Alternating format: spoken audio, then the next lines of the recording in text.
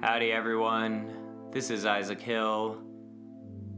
This is Mystical America, reporting to you from somewhere in the middle of nowhere, in the middle of the United States. The Midwest is a place where everyone's cornbread and corn-fed, and the kids here still have some sense of values, some sense of public decency. Or maybe not. It depends who you ask.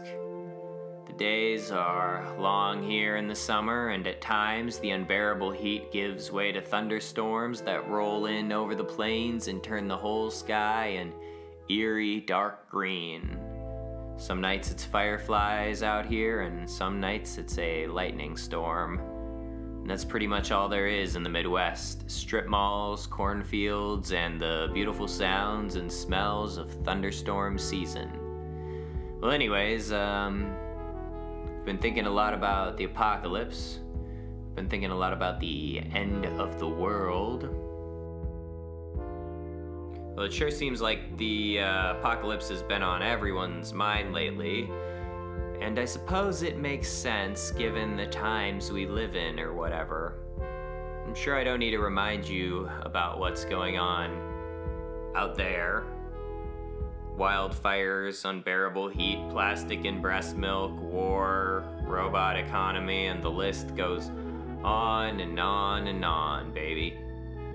It's a real bummer, and you know, I always wonder, how are we supposed to live during the end of the world?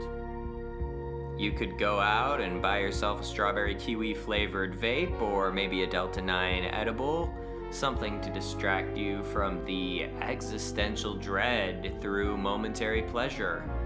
Maybe you should go buy a gun to give yourself the illusion that you could actually defend yourself from the forces of nature. Or fuck it, take your phone out and doom scroll through Instagram and TikTok for a couple hours, hoping something meaningful will pop up on that screen and your life will suddenly be changed for the better. But honestly, I got an even better idea for all of you.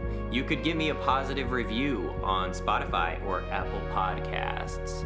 Or you could follow this show on Instagram at mystical_America. Just kidding. Unless... But yeah, sometimes I think I should have been saving up for an underground bunker this whole time. But then what?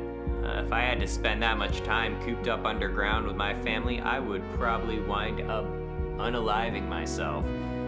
Or what they call suicide in other terms. Sorry guys, but I need my alone time. Plus, I want to feel the sunshine on my back. And bunker life just isn't a great option for that. So I guess I'll have to pass on the underground bunker and guns and storing up a bunch of Campbell's soup rations. With all that being said, we're talking bunkers today. We're talking the end of the world. We're talking eschatology, my friends. That's because we are talking about the Church Universal and Triumphant, an ascended master-based movement that sprung out of the I Am activity we talked about last time. And the Church Universal and Triumphant, led by Elizabeth Clare Prophet, may have had a little doomsday scare back in the day. It happens, folks. But we'll get to that. I really hope, though, that by the end of this show, we can maybe begin to answer the question of what it really means to live meaningfully at the end of time. So grab your radiation detectors, grab your canned good rations, and call upon Archangel Michael to descend upon the earth and cleanse her of all evildoers. This is Mystical America, and I am glad you could join me. Mystical America.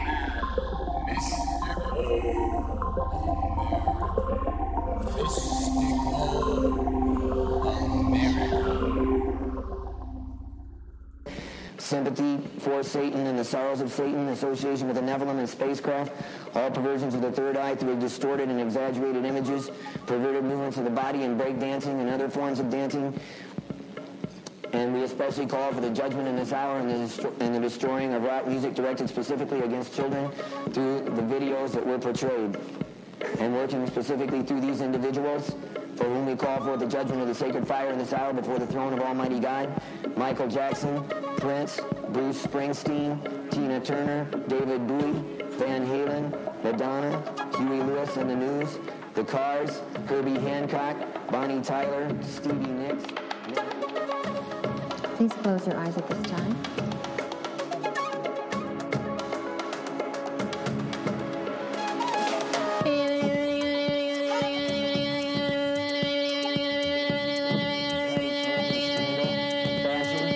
Big Country, Morris Day and the Time, John Lennon, Apollonia 6, REO Speedwagon, David Gilmour, The Rolling Stones, Pat Benatar, Hall & Oates, Wham, Rebby Jackson, Adam Ant, Bananarama, Christine McVie, Queen, Jack Cougar Mellencamp, U2, Searins, Fleetwood Mac, The Alan Parsons Project, Rick Springfield, The Thompson Twins, Missing Persons, Duran Duran, Police, Eurythmics, Culture Club, including Boy George, Band-Aid, Relax, Stevie Wonder, Kenny Rogers, Jay Iglesias. Well, hello again, people. The first thing to note for this show is that the Church Universal and Triumphant, which is the group I'll be covering today, is only vaguely related to Mount Shasta. It's a movement that was very much directly inspired by the lore and ideas of Guy and Edna Ballard's I Am activity. That was the movement we discussed on the last show. And I think that's really the biggest connection I can draw between the Church Universal and Triumphant and Mount Shasta. But the reason I'm talking about this is to show how the mythos of a place and the people who visit it can spiral out into some very weird and distant spaces. We started out with Theosophy, Blavatsky, and the Lemurians, and we are going to end up in Doomsday territory. That's religion, baby. But anyways, do you ever wonder whether some people are destined for certain paths in life? I mean, sometimes a person's name and their life path seems to align just a little too well. Trump's a good example of that principle. Another good example is Mark L. Prophet. Mark was born back in 1918, and with a last name like Prophet, any life choice outside of leading a whole new religious movement would be profoundly disappointing. So, no surprise here, I guess, Mark Prophet started his own religion. Around the age of 17, Mark Prophet purportedly begins to have encounters with the Ascended Masters, primarily a master by the name of El Morya. In the 1950s, he began publishing the channeled writings of El Morya through an I Am activity offshoot publication called The Lighthouse of Freedom.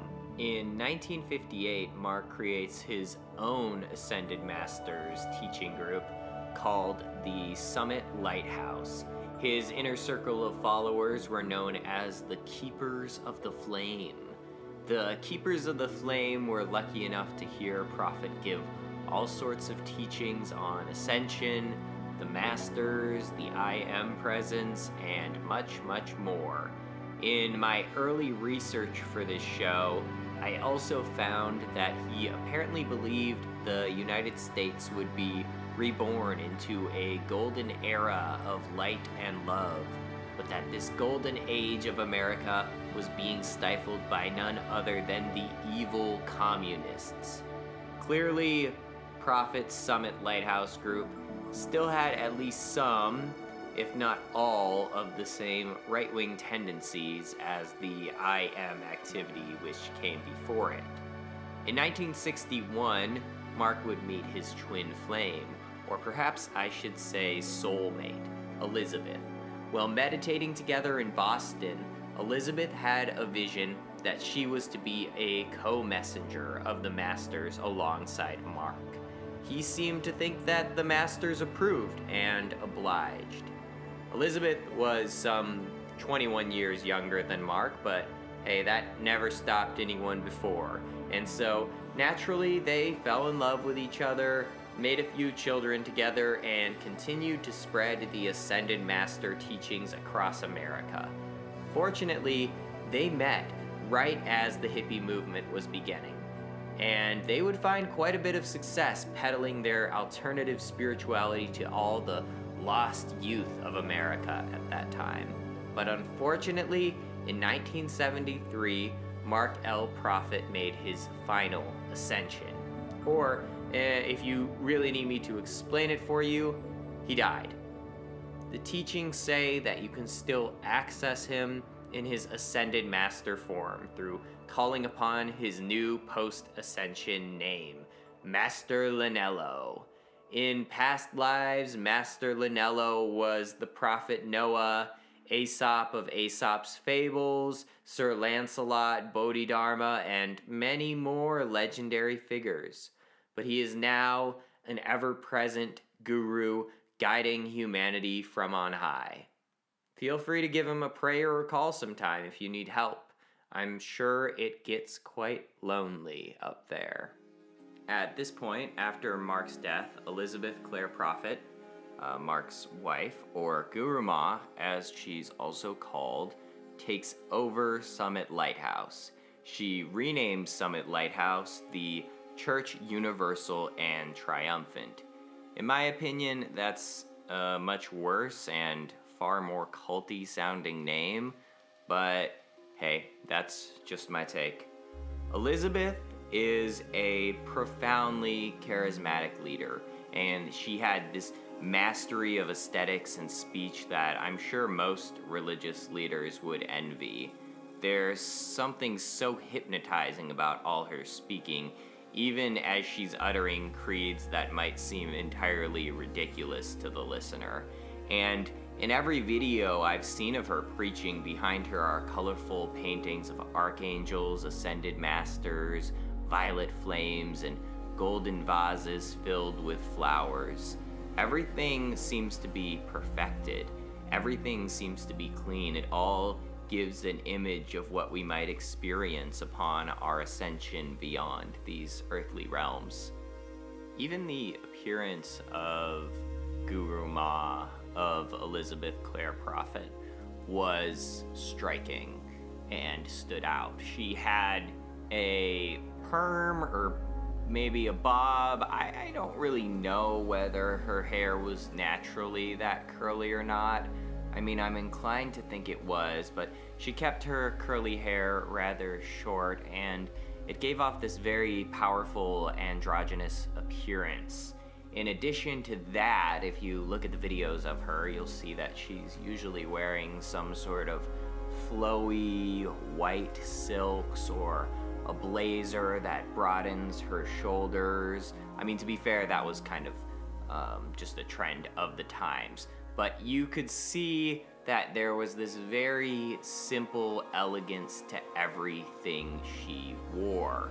And look, guys, you can say what you will, and you can say, oh, these people, they're dressing like cult leaders, but everywhere you go, you see uniform, and you see outfits, and you see fashion being used as a way to determine who is in an in-group and who is in an out-group. And very clearly, you walk into any sort of job that you've probably had, and there is very likely different types of clothing that people are wearing to dictate who's in charge here.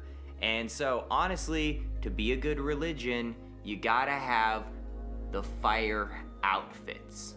Yeah, you gotta have outfits that show you are in command, that you have a command of aesthetics. And let's be honest, there's a bit of a Catholic revival happening, maybe from some somewhat problematic people. There's a bit of an Orthodox revival happening. Why are people turning away from Protestantism and evangelical Christianity to Catholicism and Orthodoxy? Maybe it's because they're the true churches, or one of them is.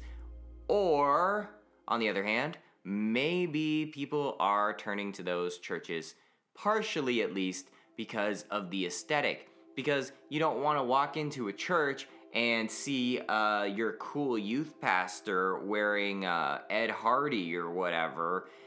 And it's much better to walk into a church and see the priest draped in the ornamental attire of the priesthood, the silver and gold and the greens and the luxurious robes.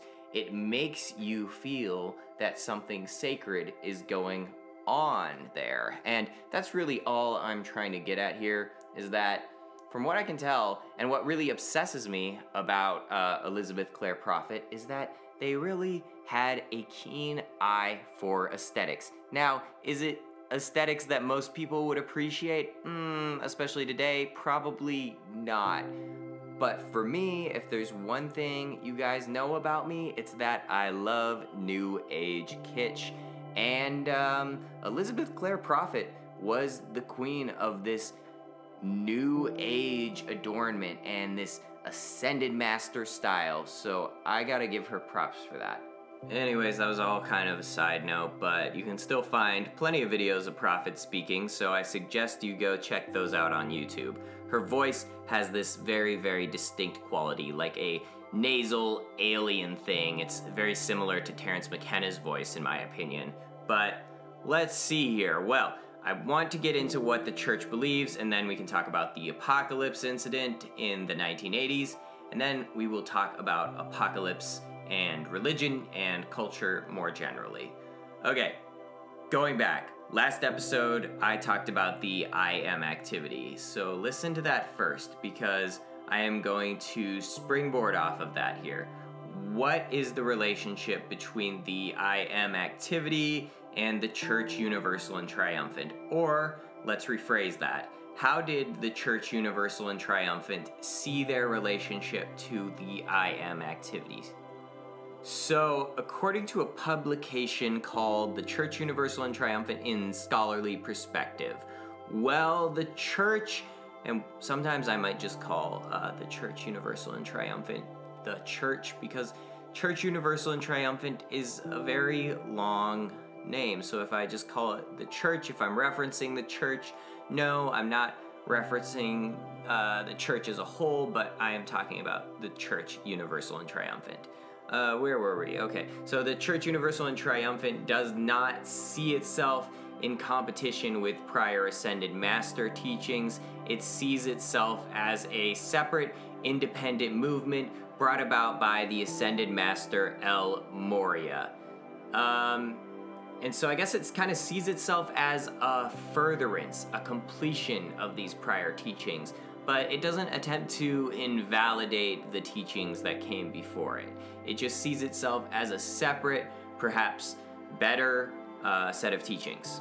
If you are curious, the Church believes in God, a being who they see as the source of all being. Their version of God resides in the great central sun, the metaphysical center of the universe. And being this great cosmic being of light that God is, he naturally emitted divine sparks of energy. Each of these sparks were a replica of God and the seed of the divine I am presence which resides within us all. So our I am presence is a direct result of these sparks/seeds that came out of God, the supreme being.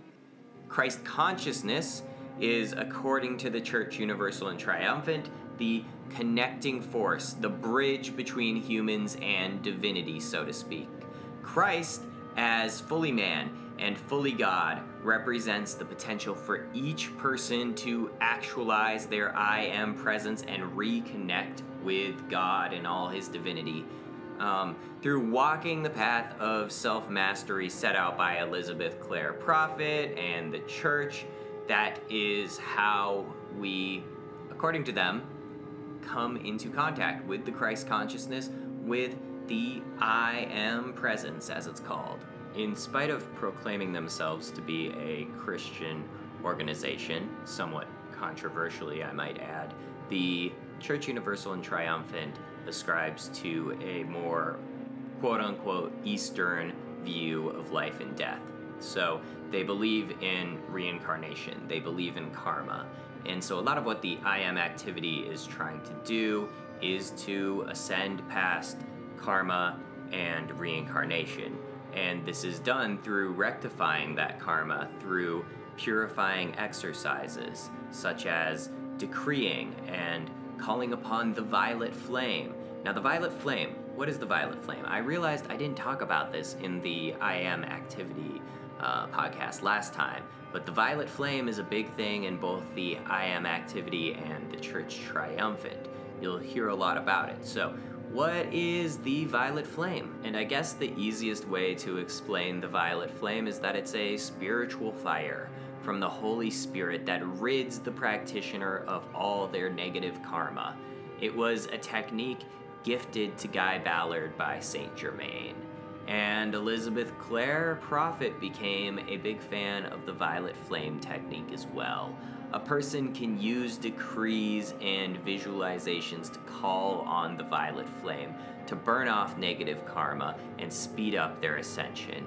An example of a decree to call upon the violet flame listed on the Summit Lighthouse website is, I am a being of violet fire. I am the purity God desires. It's quite catchy, so give it a try if you want. Final things to note on their beliefs. The church believes itself to be the one true church of both Jesus and Buddha. Incredible. They believe some cool Gnostic shit, like stuff about Jesus going to India to receive secret teachings, and they morally oppose things like abortion, premarital sex, drugs, alcohol, etc. And they love this country. They're deeply patriotic, just like the I am activity was. But hey, it was the 80s, folks. It was easier to love your country with that economy, I'll tell you what. Okay, so that about sums up the beliefs of the Church Universal and Triumphant. So, let's take a break. And I'm gonna play some music. And on top of that music, I'm gonna play some clips of Elizabeth Clare Prophet speaking, possibly decreeing. And then when we get back, I will talk to you all about the end of the world.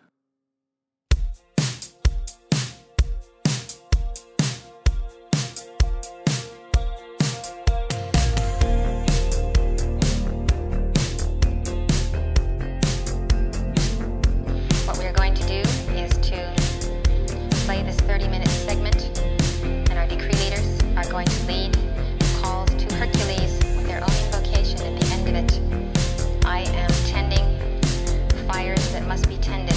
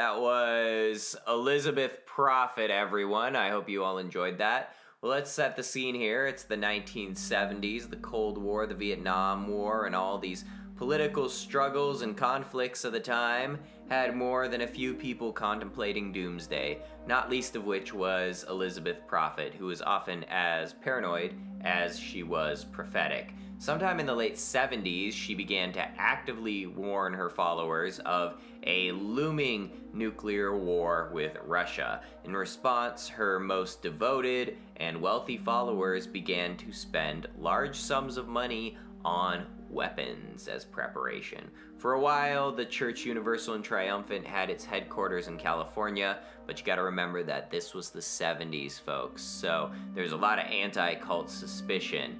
The whole Manson family thing might have had a bit to do with it. With those suspicions of brainwashing and mass suicide running high, the church began to run into trouble with some of their more, shall we say, normal California neighbors. So they sold Camelot, which is what they called their Californian property, and began an exodus to the Big Sky State, Montana.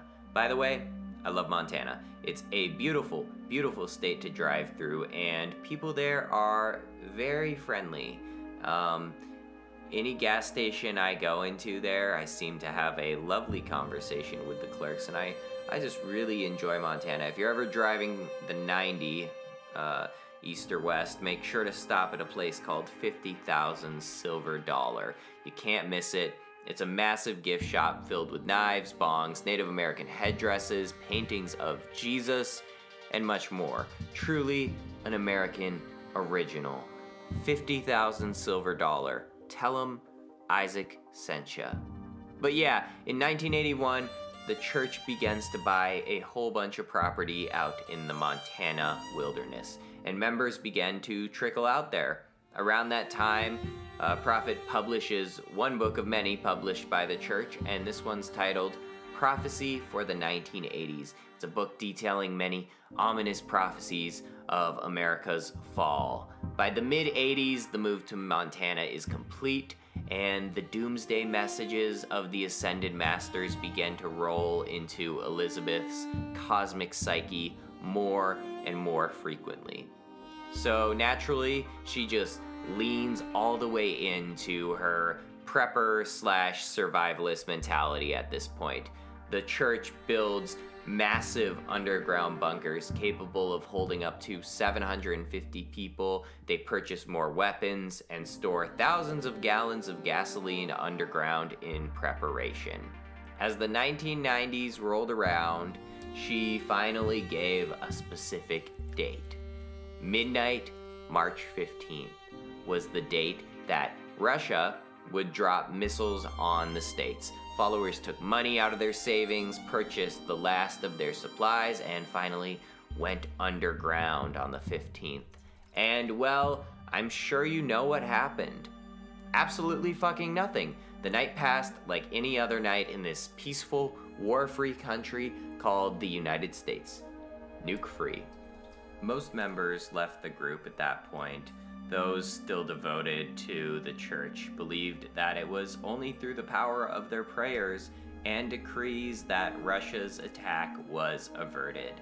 After a great deal of media publicity, the remaining Church Universal and Triumphant members really did their best to try and slip back quietly into a normalish life of devotion to the ascended masters, hopefully outside of the public eye and mostly apocalypse-free at this point. But Elizabeth would soon face her own apocalypse. In 1998, Elizabeth Clare Prophet was diagnosed with Alzheimer's, and the mind that once held the masters of the material and immaterial realms began to disintegrate. She died in 2009. Now, I mentioned that Elizabeth Clare Prophet had children with Mark Prophet. From what I can tell, all those children have left the church. One of those children is Aaron Prophet. who's been a major resource for me throughout my research for this episode. They wrote an autobiography and a memoir of their time in the Church Universal and Triumphant called Prophet's Daughter. She's now a professor in Florida and writes about religions, cults, and spiritual experiences. I feel that Erin has a similar perspective and goal to mine with this show, believing in both the transformative and visionary and community building appeal of religion, while also being understandably critical of the power structures religion and spirituality often contain. So in a world that often wants to either claim that a religion is the one singular gospel truth or just a load of made-up bullshit, it's really wonderful to find people who are willing to step outside that binary. I want to share Erin's perspective on the apocalypse and their mother's doomsday prophecy, and then I'm going to share a few thoughts of my own. This quote is taken from Erin's blog. I'll link that in the podcast description. And I believe this blog post was written at the onset of COVID, when the end of the world was undoubtedly on everyone's mind. In this post, Erin writes, "There are three major strains of apocalypticism in the United States: Christian, New Age, and environmentalist. My mother's apocalypticism drew from both Christian and New Age themes. Many of her followers had also studied Edgar Cayce, the medical intuitive known as the Sleeping Prophet, who predicted that parts of Montana would one day feed the nation after floods and earthquakes split apart the continent. Cayce's medical advice has proved more durable than his future visions. He was operating out of the New Age millennial scene, which drew not only on the Bible, but the Hindu concept of a Kali Yuga, a recurring period of destruction and collapse that is believed to herald a new beginning. I can't bring myself to buy into any of the apocalyptic scenarios about COVID-19. The Christians who see the pandemic as a sign of the end times, New Age people who imagine that it is inaugurating a global shift in consciousness, or even environmentalists who imagine it is the beginning of a chain reaction to our collective folly, which will eventually return us to a pre-agricultural hunter-gatherer society. All of these are idealistic scripts. Even if millions die, those left alive will have to figure out how to live. Yes, it's possible to see COVID-19 as nature's revenge for overconsumption and disrespecting our fellow creatures, but rather than personifying nature, perhaps we should just see it all as a wake-up call. For one thing, it has shown us that we can indeed stop burning fossil fuels. I hope that the lessons that we take are that we need one another. We need to figure out better ways to live on Earth, care for our children, sick and elderly, to live more fulfilling yet sustainable lives. Each of the idealistic scripts above could lead to fatalism and save yourself first mentality, when what we really need is a transformation of the apocalyptic script. Many people assume wrongly that when prophecy fails, religious people either become disillusioned and abandon their belief systems altogether, or reduce their cognitive dissonance by continuing to promote their system in spite of the evidence. Well, we do see examples of both. A far more common response, as the noted religious scholar Gordon Melton has demonstrated, is for people to transform their expectations into something more positive and this worldly. Global disasters have a way of pushing a reset button on religious belief. I am hoping that all the kids who grew up reading Left Behind novels and anticipating the rapture will eventually realize that any future transformation of the world, whether in preparation for the Lord's return or simply a response to unimagined events, will be accomplished by us, real people working together regardless of religious belief or doctrines. A transformation of the apocalyptic script. I think that what Aaron is saying here is the answer in many ways to what has been occurring in these past few years. Everyone's been so focused on the end times, and everyone has been so focused on what slice of the pie they can save for themselves that we've forgotten the radical potential of the apocalyptic moment. Think about the good that could have been done with all the money Elizabeth Prophet's church spent on doomsday bunkers. What if that money went to helping those who were immediately struggling in their community? What if Christians actually embraced Christ's message of loving their neighbor, and instead of stockpiling guns and ammo to kill their neighbor when shit hits the fan, they actually offered their time, resources, and love to the people around them? When you really reflect on it, it is undoubtedly our rugged Western individualism, the way we've separated out nature, man, and God, and also simply our own selfishness that has brought us to our current conditions. Without strong communities and networks of mutual support and care, we will all simply either perish immediately or rot away in bunkers. Or maybe fight to death over what salvageable land remains in a world where we've turned everything into an apocalyptic wasteland.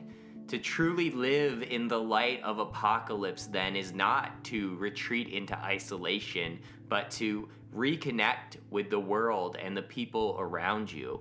It is only through switching to that mentality that I honestly believe the world has any chance of being saved. And even if it can't be saved, even if humanity is in our twilight hour, I would hope that we will practice compassion and care for each other regardless, if only to spite the greedy bastards who got us all into this mess.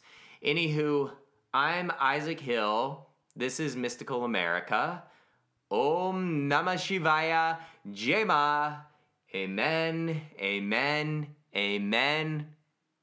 Good night.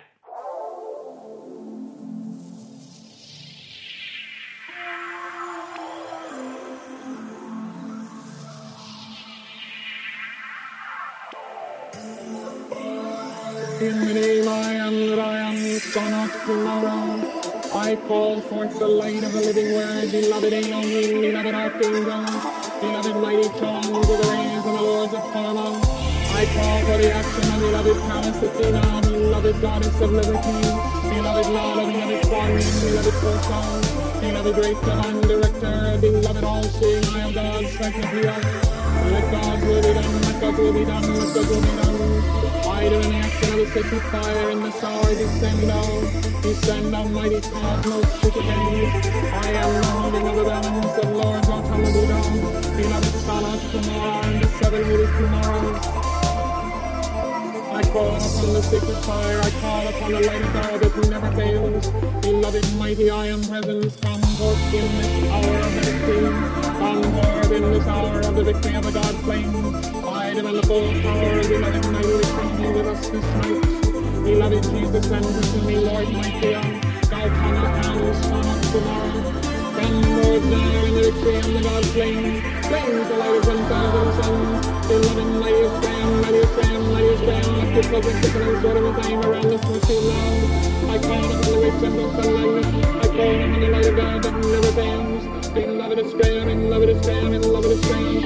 I call upon the electronic solar rings of the great central sun, the seraphim of God. I call for the electronic fire rings. I call for the rings of the great central sun. I call for the great central sunlight and the full power of the real sun of God. Descend now into the 14. Descend now into the 14. Descend now into the 14. And let God's will be done. In the name of the Father, the Son, and the Spirit, and the Mother. We dedicate this service now to the tackling now.